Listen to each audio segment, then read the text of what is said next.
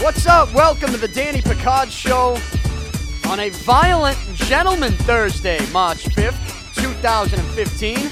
That's right, every Thursday, presented by Violent Gentleman. Make sure you go to violentgentleman.com today to order some of the hottest t-shirts, hoodies, hats, and accessories on the sports scene.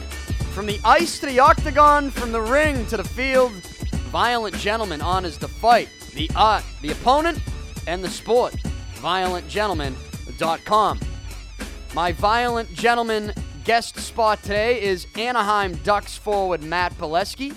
Matt Beleskey, who is having a breakout season, 21 goals in 56 games. He is currently out of action with a shoulder injury, but we caught up with him this morning on the Skype phone line, and we talked a little bit about his season, his team's goalie situation, and which brought us to then what happened with that crazy goalie situation in Florida the other night, where Luongo gets hurt, and then Montoya comes in to replace him. He gets hurt. You have to have the goalie coach in Rob Tallis dress on the bench. Luongo comes back in to replace Montoya. It was a crazy situation, and we talked a little bit about that because the Anaheim Ducks right now, with the win last night over the Canadiens, they have the most wins in hockey.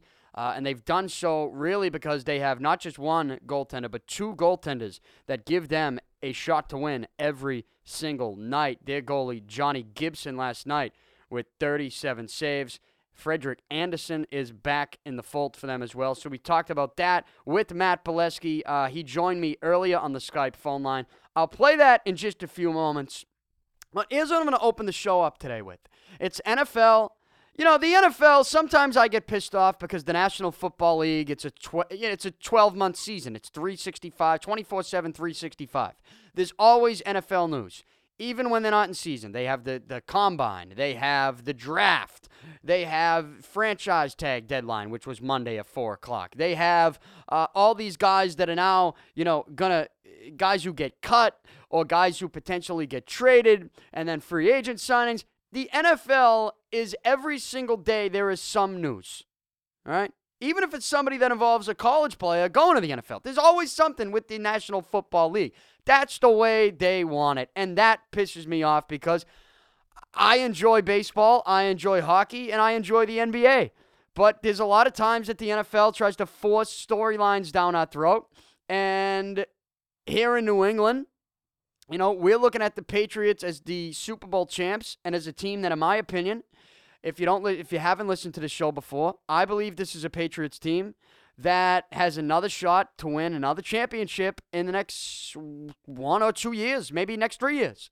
So we're looking at this Patriots team and saying, what can they do to get back to the Super Bowl and then win it? You know, because you got to make moves. You got the salary cap issues that they have. You got some big-time players making big contracts. And the name that is here in New England that we keep talking about because he is set to become a free agent, or at least test the free agent market on March 10th, is Darrelle Revis, the best damn cornerback in football. And I thought that this would be something that would already be done, signed, sealed, and delivered a long time ago, that they would lock Revis up to a multi-year deal, and they wouldn't have to deal with this shit right now. But that's not the case. The Patriots, today, the news, it's not specifically with Darrelle Revis, but it does have something to do with him, at least I hope. The news out of the New England Patriots today is that Vince Wilfork is done. Vince Wilfork, done. He is no longer a member of the New England Patriots. He announced so on Twitter. And he basically took a picture of a note that he wrote. I actually don't even know I don't know what program he was using to take this picture, but he did. He tweeted it out. And, if you read it, he basically says that the Patriots did not pick up his option for this season, right? That he was making too much money. Now, I assume the Patriots went to Vince Wilfork and said, well, why don't we restructure? And I assume it's at that point where Vince Wilfork said, hey, listen, I just returned from an injury. I helped you guys win. I've been taking pay cuts and restructuring my entire career here. I'm not going to do it this time. At least that's what I assume. If you're the Patriots, why wouldn't you ask Vince Wilfork to restructure if you think it's too high? You don't just cut him. You might as well at least try. And if you do at least try, well, Wilfork says, hey, that's not going to happen. It's clear that Wilfork still wants to play. Now, he's not, again, the news is that Vince Wilfork is no longer a member of the New England Patriots. The Patriots are not going to pick up his option for this season. And he says so. He says in his tweet, I was informed on Tuesday that the Patriots will not be picking up my option. But in this tweet that he sends out, which is a picture of a note that he wrote, he goes on to pump himself up and say, he says, am I done with football? No. He said, do I still love football? Hell yeah. Can I still play football? Hell yeah. He wants to play football still. He goes on to point out that he came back from injury to win a Super Bowl and help this team win a Super Bowl this year. He points all that stuff out. You know, this note that he sends out is as much a negotiation tool, I think, with other teams around the league and a message to teams around the league to say, hey, I still got something left in the tank. Come get me. I think that has a lot to do with what's going on with Vince as well. Bottom line is he's no longer a member of the New England Patriots. Am I a Wilfork fan? Yes. Did I want to see him return to this team? Of course I did. But I'm not the one that's handling the salary cap, so it's easy for me to sit here and just bring everybody back. Obviously, you need to somehow cut some salary somewhere in order to keep the best cornerback in football on the team. At least, I think that this not picking up Wilfork's option is the move that they're making in order to free up the cap space to sign Darrelle Revis to a long-term deal. I hope that's the reason. All right. Do I think the Patriots need Vince Wilfork? Well, I think they certainly could use him, and I think he's a great asset to this team. But as we saw 2 years ago, when Wilfork went down with an injury early, the Patriots went to the AFC Championship game. And sure, they didn't win that. They lost to Denver. But I think the issues arose. See, the reason they didn't win that game, Aqib Talib, the Patriots cornerback at the time, went down with an injury. And that's when things fell apart. Peyton Manning started to go to Demaryius Thomas. Alfonso Dena just couldn't cover him. And really the two AFC championships before this year, when Aqib Talib was on the Patriots, both games he went down. The game against the Ravens and then the game against the Broncos. And when he went down, things fell apart, and the Patriots lost. So if you ask me what's the most important position on the Patriots defense, it's that shutdown, not just on the Patriots defense, in any defense really in the National Football League, it's the shutdown cornerback position.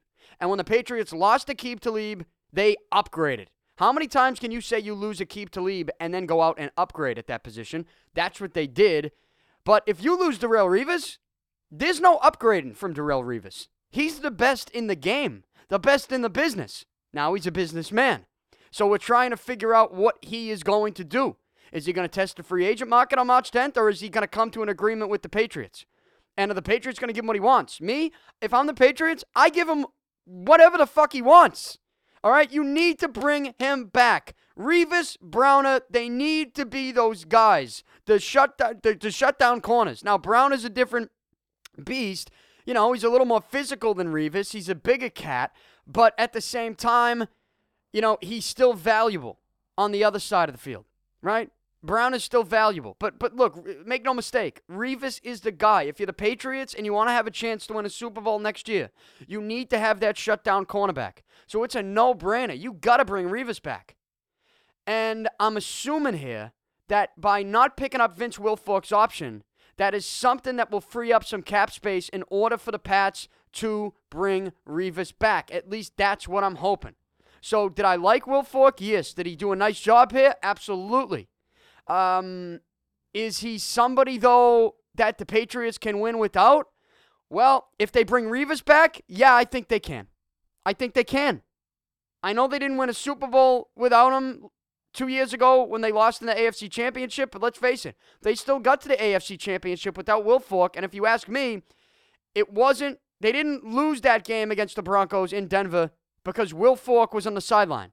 They lost that game because Talib went down, and they lost their shutdown cornerback.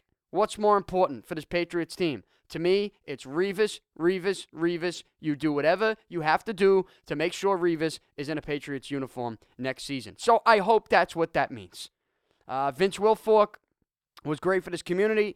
He points out in this note that he puts on Twitter that he will forever be a Patriot. He will forever be part of New England, of the city of Boston, and we will always embrace him in this town. There's no question. I don't care where he signs. I don't care if he signs with the Jets or the Bills or the Dolphins. I don't care if he goes in the division. I really don't. Go do what you got to do. Make your money. You deserve it. But right now, as much as the Patriots would probably want to pay him, the bottom line is they can't. And there's a guy that they need to focus a little bit more on who they know at the end of the day is the most important key to this defense and winning another championship with Brady and Belichick still around. And that guy is Darrelle Revis. So I can only hope that the Patriots getting rid of Vince Wilfork today means that the next bit of news we hear is Darrelle Revis signing a multi-year deal to stay in New England. I can only hope that is the case. So that's the New England Patriots NFL news. The NFL news that was last night and into this morning, I mentioned the Broncos. Peyton Manning's going to take a pay cut, but, let's pump the brakes on that because it's $4 million. And if he wins the AFC Championship, he'll make $2 million in incentives. And if he wins the Super Bowl, I believe he'll get another $2 million. Or it's something with the conference championship and the Super Bowl where he can make $4 million and make that money back. But look, it's a good move for the Broncos. Why not take one more shot with Peyton Manning as your quarterback, right? Why not? Why not take another shot? Before Peyton Manning got hurt last year, the Broncos were still one of the teams to beat. And, for all the Broncos know, for all Peyton Manning knows, he comes back to Denver, he stays healthy all year, and he sees Revis go somewhere else. And that might even make the Broncos a better team than the Patriots. Because the Broncos, I think, had a defense that underperformed last year. They did. And I actually see the Broncos defense being very good this season, or at least much better than they were last year. So I think that it's a good move for the Broncos to bring Peyton back. And really, what's the alternative? Going out and trading for Matt Castle? Is that really what you wanted to do if you're a Denver Bronco fan? Because that's what the Bills had to do. Now, people try to tell me that, E.J. Manuel is their quarterback of the future. Well, you might be right with that. You might be right. But here's what I know. He's not the quarterback for the right now. Or at least, I should say, I don't know when the future starts with E.J. Manuel and the Bills. I don't. It could start in week 6. It could start in week 8. But I don't think it's going to start in week 1. So you get Castle. That's a tough situation to be in because Castle is not a franchise quarterback. And you need a franchise quarterback to win in this league, right? So if you're a Bronco fan, you should be happy that you brought Peyton back because, listen, the alternative here is not good. It is not good. I don't care if you brought LaShawn McCoy in. I don't care if you're the Bills, you even want to go out and try to now trade for Brandon Marshall, who apparently is on the block. The Bears are exploring trade options for wide receiver Brandon Marshall. Hey, if I'm a Patriots fan here and just getting back to here, New England-based, I don't want to see Bill Belichick go anywhere near this guy. This guy is nuts. Okay? Stay away from him. Please. Don't even bring him to Foxborough for an interview. And now, obviously, you can't do that because he's not a free agent. But you get my point, right? Don't bring him anywhere near this place. And I'll be okay with that. Let somebody else deal with Brandon Marshall and the circus that he certainly brings to town. So, that's what's going on in the world of the NFL. Spring training rolls along. You know what they did on ESPN yesterday? Live footage of Alex Rodriguez's spring training at bats. They checked in. They didn't have the game on. They checked into the live feed from the Yes Network every time A-Rod was up at the plate. Really? Is that what we're doing with the guy? Please. I don't need... That is not must-see TV. All right? I don't care who you are. I don't care if you're fucking Babe Ruth coming back from the dead and you have a spring training at bat. That's not... I don't need to see that on March 4th, which was yesterday. The live feed of that at bat. I don't need to see it. So, we'll let spring training play out and we'll let some storylines play themselves out. I still think Cole Hamels is traded soon, and I think he's traded here to Boston. but we'll wait and see. There is a baseball story I'm going to close the show out with, so stick around for that. I promise it'll be entertaining because I have some strong words for the Toronto Blue Jays top prospect. The Toronto Blue Jays number one prospect. On ESPN, it says, meet Daniel Norris, the most interesting pitcher in baseball. Stick around after the break. I'm about to tell you how I feel about Daniel Norris, and I don't think he's the most interesting pitcher in baseball. That is not the phrase that I'm going to use to describe him. We'll tell you his story. It's on the front page of ESPN.com, and I will react to it. And, if he ever hears it, he probably won't be happy because I have some strong words after reading this story and some strong emotions after reading this story, and I think you might too. You might too. But right now, I'm going to play the audio with Matt Beleskey, Anaheim Ducks forward, once again every Thursday, a Violent Gentleman Thursday. So it's always good to get some hockey talk because we just had the trade deadline Monday, and teams are now moving on. And it's an exciting time in hockey and basketball because you start to really look at the standings and the playoff matchups, and you get that, that springtime playoff feel going in each sport. So it's an exciting time for those sports. And an exciting time for a guy like Matt Beleskey, a kid who's having a career year and is about to come back from a shoulder injury. He joined me earlier on the Skype phone line. Listen to this conversation, and then again, make sure you stick around afterwards to hear my final thoughts on the Toronto Blue Jays' number one prospect. Enjoy. All right, joining me now on the Skype hotline, presented by Violent Gentlemen. Go to violentgentleman.com today. I bring in Matt Beleskey, Anaheim Ducks forward. Matt, what's going on? How you doing today? Doing great. And you guys? I'm doing good. Listen, tell me a little bit about how life is as an NHL player who is out of the lineup and injured. Right now you're dealing with the shoulder injury. Take me into the life of an injured professional athlete. What do? You go to the rink, you do a lot of working out, because it's not every day, here in the media we get to talk to players who are actually injured while they're injured. Take me in a little bit into the life of an injured NHL player. It makes for some long days, that's for sure. I usually start, you work out before you skate, go out and skate for 45 minutes. Luckily, I'm allowed to use pucks now, but before it was just a straight bag skate for 45 minutes. Then it's off to rehab for another hour and a half or so, and call it a day and head in for the game at night if you play that night. So some days can be a little long, but still doing the thing I love, playing hockey, so it's not that bad. Yeah, what's your timetable looking like? You going to return to action soon, or do you not know that yet? I haven't had any contact yet, but hopefully I'm hoping a week in a bit would be perfect for me. That's good. Now, the trade deadline, it just passed, and I've had several players on the show the last couple weeks, guys who have been traded at the deadline, guys who haven't, and I guess I always tried to get into the mindset of somebody in the room during that time period. The trade deadline was Monday.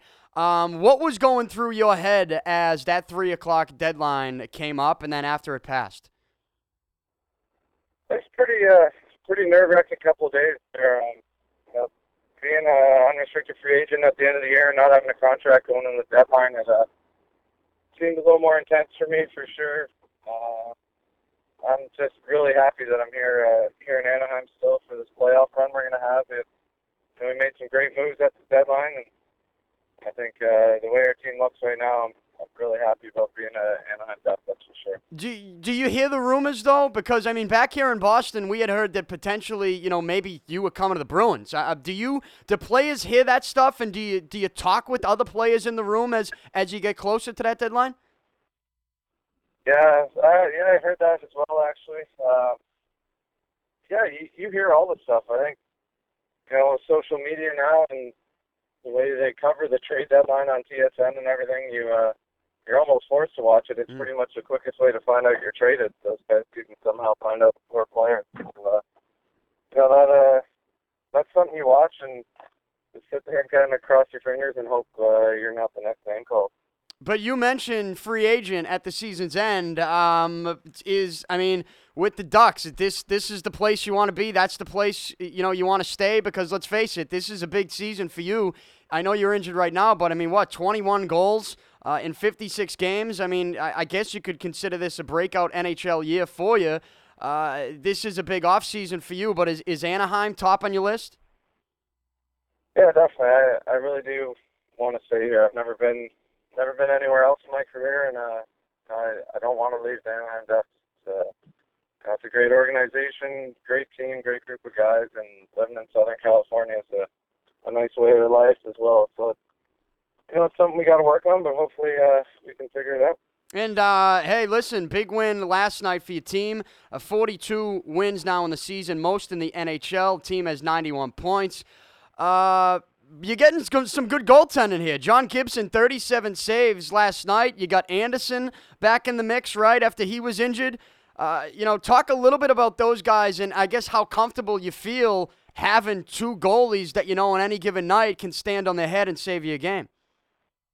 Yeah, it's a really good feeling to have that, that good competition and that between those two guys. They both work extremely hard, and it's always nice when you got that goaltender back there and you have no doubts in your mind when guys are coming down on them. They've been great all year. Freddie's been huge, and it's nice to see Gibby back up here and playing really well. So we're definitely very confident in the goalie position. Well, you'd rather be in that situation you're in with your goalies than the situation the Florida Panthers were in the other night, right? Did you see that, what was going on with Luongo and Montoya? And then you had it, Rob Tallis even, the goalie coach had to dress on the bench. Did you see that? Did you get to check that situation out? Yeah, that was pretty interesting. I think we had Dwayne Rolison dress for us one time this season, but it wasn't as close to him coming in like they did, so... that was a pretty funny situation for them. Why? How did you talk to us about that situation with Rolison? What happened there? I'm trying to remember. I think Gibby got hurt in warm up, and then Freddie went in for the game, and I think we didn't have anyone to back up because Gibby hurt his groin at the beginning of the season, and Dwayne Rolison he threw on the gear and. I wouldn't have even been too upset to see him go in there. He strapped it on the odd time of practice and still kick him out pretty good.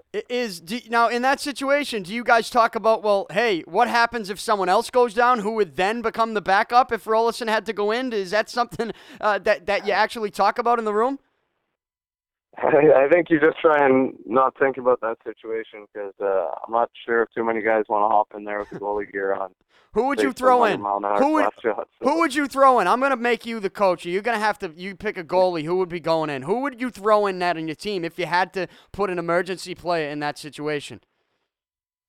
Wow. That's a tough one. I think I'd probably go with maybe like a Kyle Palmieri. He's pretty quick, fiery little guy, and I think he's got some pretty good reaction time. He'd be my man in there, I think. I don't see the GMs are going to address this, I guess, in the offseason, and I don't really know what you do. And I was having this conversation actually with some people here in the studio before we came on the air, just talking about the Florida situation. And I think I read one thing where maybe they're going to designate a goalie for each team that's going to be in the building just in case. Do players feel comfortable about something like that? And I guess if you had to decide what should be done, how would you like them to handle that situation? I think that's probably the best idea because I don't think any coach wants to throw a guy they're paying a good chunk of a salary in to play goalie for a period or two. So I think that if you can have, I don't know, maybe a bench attendant or one of the guys just around the rink that's played hockey and been a goalie and just kind of hire him on as that extra backup plan might be a good idea. Speaking with Matt Beleskey, Anaheim Ducks forward. Now, Matt, back to your season. As I mentioned, 21 goals in 56 games. You're injured now with a shoulder injury, but you expect to be back soon. What's been different for you personally this year? Why is this the year where you have, you score 21 goals? Is there something that you did differently in the offseason or something that you're doing differently this year when you were healthy? What's been different for you this season? There's been a few things. In the summer, I was recovering from a groin injury, so I didn't skate that often, and when I did, I just mostly worked on skills. So maybe maybe that kind of helped out as well. The confidence that the team's kind of put in me at the beginning of the year, I started off hot, and I just kind of rolled with it, and getting put in better situations, and playing some more minutes, playing with Kessler for a good chunk of the season. I think that helped me out a lot. And that and just confidence. I think I'm shooting the puck more, and having the confidence to go to those dirty areas and make the hard plays with the puck. And I think that's the way that I need to play the game, and I think everyone needs to play with it. If you don't have that confidence, it makes the game too slow when you're second guessing yourself. So you just gotta be confident in your plays and make the plays with the puck when you think that's the right thing to do. That's interesting, though, that you say, the opportunity to play with Kessler, and then you get some confidence from that. And I guess I'm not going to ask you to speak on this player, but here in Boston, we're looking at a guy that the Bruins just acquired in Brett Conley, a kid who's got all the talent in the world. You're looking for him to really put it together. He was a 6th overall pick in the 2010 draft. And I always look at certain guys and I say, I think that if this player, or player X, player Y, if they were put in a certain opportunity to play with, one of these highly skilled centermen or another winger on their line, if they were put in a better opportunity, they would be able to show their skill set a little bit more. I mean, is that that's just my opinion from the outside looking in. But you just sort of mentioned it, playing with a guy like Kessler. That's a real thing, though. When you get into a situation playing with a guy like that, that really can help you out and really help you to have a breakout year. I think if you have all the skills and you're put in the right situation, it's up to you to take advantage of it. And I find if you're playing on the top line or top 2 lines, you just, even that extra 3 or 4 minutes a game on the ice, you get in that groove and you feel the confidence of the coaches putting in you. It just makes the game easier to play. You're not worried about if you make a bad play, you're not going to get back out there or whatever. So I think situations are huge. Being able to get on a power play regularly, you'll get a bounce here or there, or you'll get an extra point here or there that kind of gets you on a roll, and you can just kind of work with it. All right, I guess to close it out here, your team again, 4 straight wins for the Anaheim Ducks. You have the most wins in hockey. It doesn't look like anybody in the Pacific Division is going to catch up to you. You guys get 91 points. The Canucks have 75, and then you get Calgary with 72. Do you find yourself checking out the standings at all and looking down at the wild card teams? You got Winnipeg, Minnesota. You got L.A., San Jose. Do you find yourself checking that out and maybe thinking about who you could face in the first round at this point of the season? Yeah, I think you kind of look at it throughout the year, but the thing about the Western Conference I find is it doesn't matter if you finish 1st or 8th. It's going to be an absolute battle in that first round of playoffs. There's not really an easy matchup you can pick out of our conference at all. So, to us, it's about finishing the year the right way and, going into the playoffs on a roll and playing good, hard playoff hockey as we head into the playoffs and, just being prepared for that first stretch run here. All right, Matt. Listen, thanks a lot. Appreciate it. Once again, this segment brought to you by Violent Gentlemen. We're going to have Georgie Parros hook you up with some Violent Gentlemen gear for joining the show today. Best of luck the rest of the season. Best of luck with the offseason, with everything that's going to be going on with you. And we hope to talk to you again at some point in the future. All right. Sounds good, Danny. Thank you very much. All right. Thank you, Matt. All right, there you have it. Matt Beleskey, special thanks to him. And once again, every Thursday, this show brought to you by Violent Gentlemen. Closing it out here on this Thursday, March 5th, 2015. I'm going through NFL storylines this morning, and as I do every day, I go to ESPN.com. It's one of my go-tos for sports stories every morning, national stories.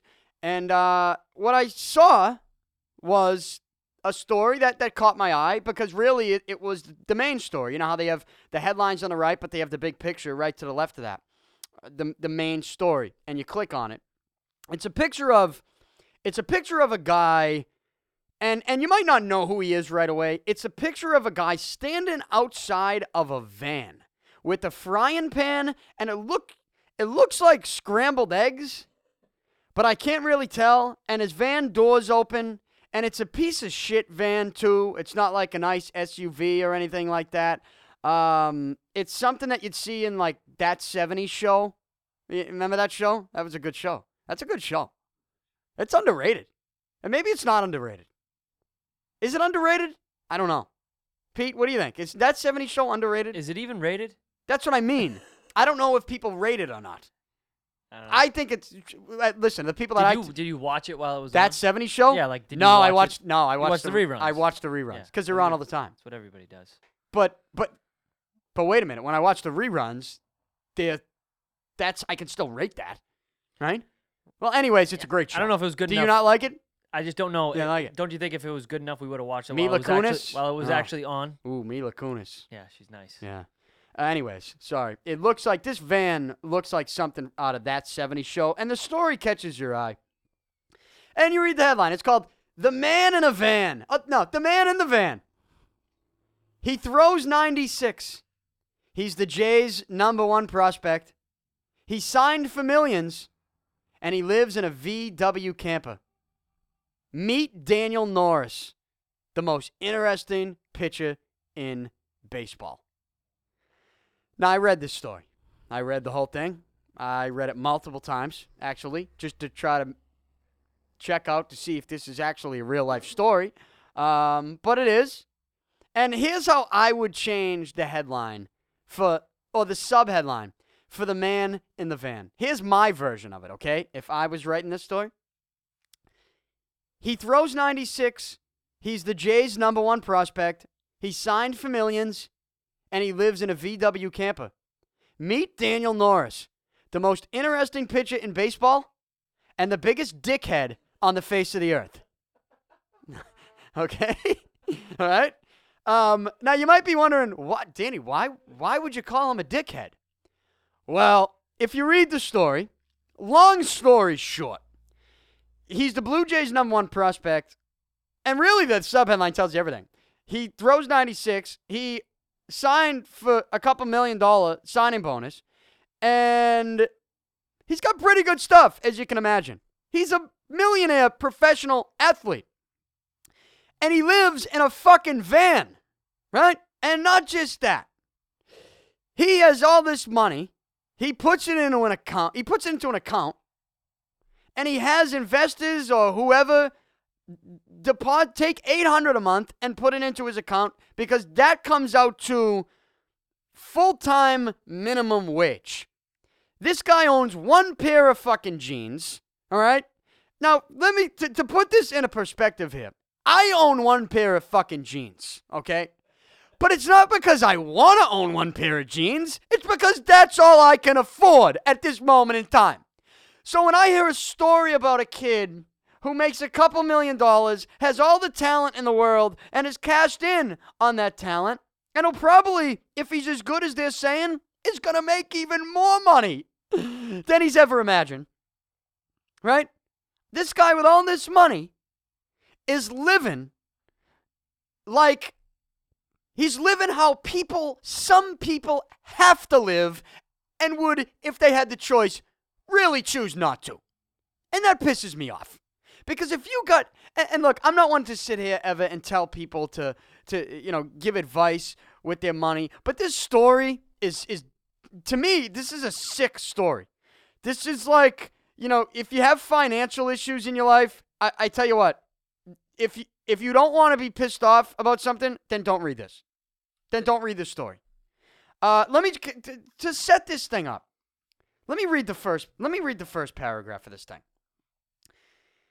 It says, the future of the Toronto Blue Jays wakes up in a 1978 Volkswagen camper behind the dumpsters at a Walmart, and he wonders if he has anything to eat. He rummages through a half-empty cooler until he finds a dozen eggs. I'm not sure about these, he says, removing 3 from the carton, studying them, smelling them, and finally deciding it's safe to eat them. While the eggs cook on a portable stove, he begins the morning ritual of cleaning his van, pulling the contents of his life into the parking lot. Out comes a surfboard, out comes a Sub-Zero sleeping bag, Out comes his only pair of jeans and his handwritten journals. A curious shopper stops to watch. "Hiya," Daniel Norris says, waving as the customer walks away into the store. Norris turns back to his eggs. "I've gotten used to people staring," he says. This is where Norris has chosen to live while he tries to win a job in the Blue Jays rotation, in a broken-down van parked under the blue fluorescent lights of a Walmart in the Florida suburbs. There, First off, I am 35 years old. I am divorced, and I live in a van down by the river. it's true. He goes on to, the story goes on to say, there, in the van, every morning is one of baseball's top-ranked prospects, doing pull-ups and resistance exercises on abandoned grocery carts. I mean, are you shitting me? Is this, come on. All right, it continues. There he is each evening, making French press coffee and organic stir fry on his portable stove. There he is at night, wearing a spelunking headlamp to go with his unkempt beard, writing in his thought journal. This whole story is, the more I read it, when you're reading it, right, you skip ahead to the next paragraph while it's like you can see the words jumping off. You can see the words jumping off the screen on the next paragraph as you're finishing reading the previous paragraph. And, store employees call him Van Man. They wonder, is he a runaway teen? Is he a new age wanderer lost on some spiritual quest? They scroll down a little bit more. It goes, the truth is even stranger. The Van Man has a consistent 92-mile-an-hour fastball, a $2 million signing bonus, a deal with Nike, and a growing fan club. Yet he has decided the best way to prepare for the grind of a 162-game season is to live here in the back of a 1978 Westphalia camper he purchased for $10,000. The van is his escape from the pressures of the major leagues, his way of dropping off the grid before a season in which his every movement will be measured, cataloged, and analyzed. It's like that. I'm supposed to feel fucking bad for this kid. The pressures of living up to the potential in Major League Baseball after you signed a $2 million signing bonus. Are you kidding me? Do you know how many people would take a $50,000 signing bonus just to pack groceries? This story is so insane, and I read the whole thing, and you got to be careful because I'm waiting for the part of this story where it says this kid had, his life is kind of in shambles. I'm waiting for this good feeling story of a kid who, there was a lot of drama in his life and tragedy. I'm waiting for that, and I just can't find it. You scroll down, you see a picture of him shaving with a hatchet. They say he shaves with a hatchet. Look at the picture. It's insane. Now, some people might look at this guy and say, oh, he's nuts. This guy's just cuckoo. No, he's a dickhead. All right? That's all there is to it. When you have a $2 million signing bonus, right, and you're living like this, I'm not praising you. You're not being praised right now. I'm sorry. You know how many people are struggling in this world? There's people who just want a glass of water and can't get it, okay? I mean, we got freezing cold temperatures here in New England. You know how many homeless people are all over the streets, right? People who live in a van that actually would prefer not to live in a van. People who have to cook scrambled eggs on a portable stove who would rather be in their kitchen, in their home, cooking scrambled eggs.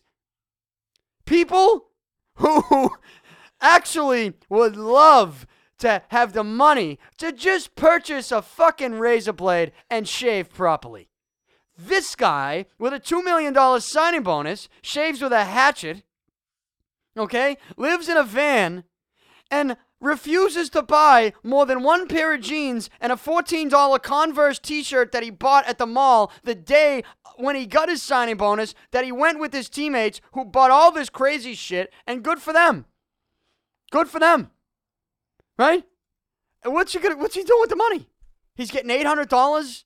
Look, I'm not a financial advisor. I'm not somebody that you should actually listen to how to handle money because, to be honest, I don't have much of it at all to handle or spend, so I wouldn't know the first fucking thing about it. But I will tell you this. If I signed a $2 million signing bonus somewhere, I would buy a couple pairs of jeans. I would shave with razors that I bought at a store. I would live in a house. Okay? I would live in a home. Pete, am I overreacting to this? No, I'm right there with you, buddy. This is like... I get it. He's trying to stay grounded. Oh, I yeah. see that part of it, but he's completely slapping humanity in the face Absolutely. by fucking chilling in a Absolutely. van when he doesn't have to. It's bullshit. It's bullshit. He doesn't want to be flashy. He's like this outdoor nature guy. He's never had a sip of alcohol, had the same girlfriend his entire life. But he shaves with a hatchet, and he makes $2 million, and he has one pair of clothes, and look, the guy cooks in his camper. And look, you got to check out the picture of the camper, too. It's a piece of shit. It's a rape van. What is going on? You got to It's like this guy, when you're playing street hockey as a kid, on the street, and like a shady van would drive up the street, and like everybody runs in the house. Like if Daniel Norris drives up 3rd Street when I was a kid, I'm in the fucking house in about 2 seconds. That's how this guy's living. There are a lot of people that, and to get away from the creepiness of it for a minute, let's just again talk about God. There are people who actually do have to live like this that don't want to. There is not one person that has to live similar to the way Daniel Norris is living. There's not one person that has to live like that wants to. Not one. So when I see somebody choose to live like that, when they got a couple mil in the bank, and by the way, let's be a little bit more realistic. He's got all this money. It's not like, sure, he doesn't want to buy razor blades. He doesn't want to buy a real car. He doesn't want to live in a house. He doesn't want to buy more than one pair of jeans. He doesn't want to buy more than one t-shirt. He doesn't want to read from a Kindle. He'd rather read a hardcover book that he, probably found in the bottom of a trash barrel somewhere behind a Walmart. But at the same time, he's willing to have somebody put $800 into his account every month so that he's living like somebody who has a minimum wage full-time job. Oh, aren't you nice? No, you're not nice, and you're not the most interesting pitcher in baseball. You're a fucking dickhead, okay? If I had $2 million, I'm sorry. You can't, there are a lot of people who would do a lot better stuff with that money. Now, do I see anything in this story? Again, I'm looking, and I don't necessarily see that, here is Daniel Norris, and he's accepting $800 a month, and hey, he's also putting a couple grand a month into a certain charity or giving it to homeless people or helping people who have. It's one thing if he was taking other money and helping people who have to live like this. That's a different story. That's somebody that's trying to help the world out. Is this guy trying to help the world out? Or what's he doing? What are you doing here? What's the point of this? And why is this the top story on ESPN? It's like they're trying to make us feel bad for this guy. That's what I get. I read the story. I don't feel bad for this guy. I don't feel bad for this guy at all. But it's almost as if... I don't like this guy. I don't like him either. It's almost as if they want us to feel bad for him, or that we should feel bad for Daniel Norris. Like, this is how he lives. He chooses to live like this because the pressures of Major League Baseball are so strong. I'm sorry. I woke up with some pressure today. You know what it is? I fucking owe Sally Mae $350 in a couple days, and I don't have it to give him. And you know what happens when I don't give them it? They don't stop calling. Sally Mae doesn't stop calling. They don't ever stop calling. And when you talk to them, it's like there's nothing that you can say to them that makes sense in their head. So please, I read the story and I had to say something about it because it pissed me off. And I don't know. In fact, I do know. The goal of them writing this story, the goal of him telling this story is is to not. Their goal is not for people to get mad, I don't think. But because that was not their goal, I feel like they should know that that's actually what they accomplished in this.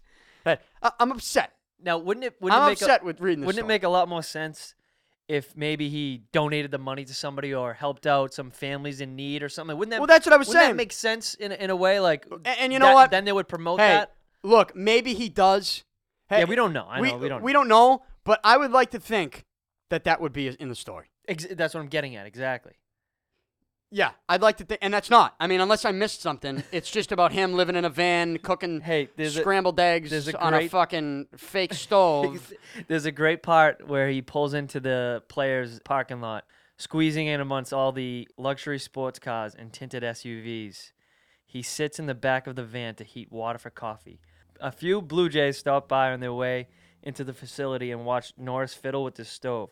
The pilot doesn't seem to be working. The water is still cold. This is the best part. Marcus Stroman rolls up.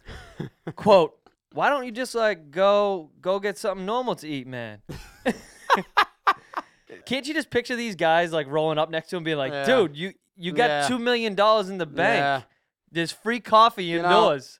There's professional athletes. I will never blame a pro athlete for going out and getting the money. I'll never blame an athlete for going out and getting as much money as he possibly can.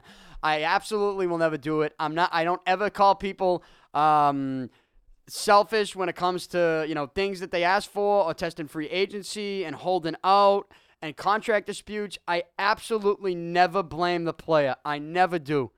But part of that thought process is that these guys deserve this money. And because they get this money and they've earned the money when they get it, I think there's obviously a lot of people who would like to receive that type of money. And there's a lot of people that would like to take that money and not live the way that Daniel Norris seems to be living. Okay?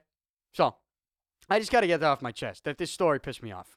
Daniel Norris, I've never talked to him. Who knows?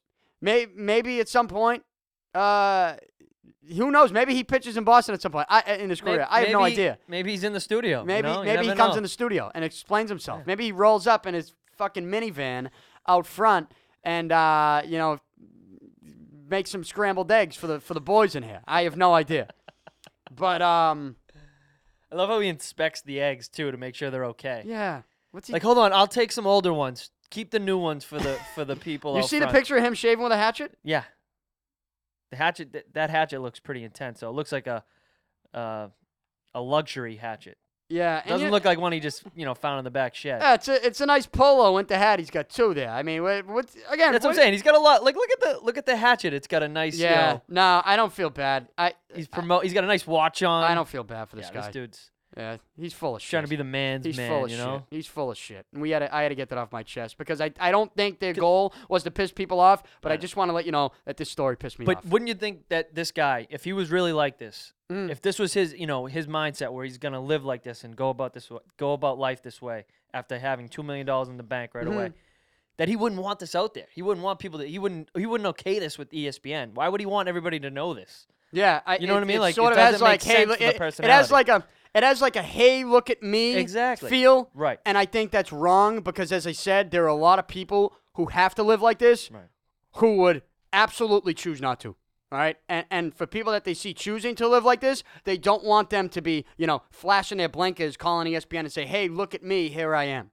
And by the way, I got a couple mil in the bank, and I'm just gonna have them deposit $800 a month for me. Just give me $800. It's good. I'm still gonna live like this. That's fine.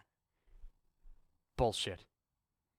Sorry, had to get that off my chest. I'm here 5 days a week.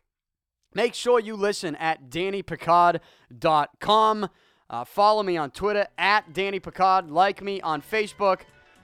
Special thanks to Matt Beleskey, who is due for a new contract this offseason. I'll guarantee you this. He's going to get paid. And he ain't going to be living in a van down by the river. All right? It's not going to happen. And I don't have much money, but I'm not going to ever be living in a van down by the river either. That's just not going to happen. So, Daniel Norris, I guess best of luck to your Major League career. I just hope at some point you snap out of this Buy yourself a real stove and a real house and even a real car. And you know what? On top of that, maybe another pair of jeans too. I could use another pair of jeans. I wish I had the money to go buy a pair. Okay? We don't have that here. DannyPicard.com, 5 days a week. I'm out. Talk to you tomorrow.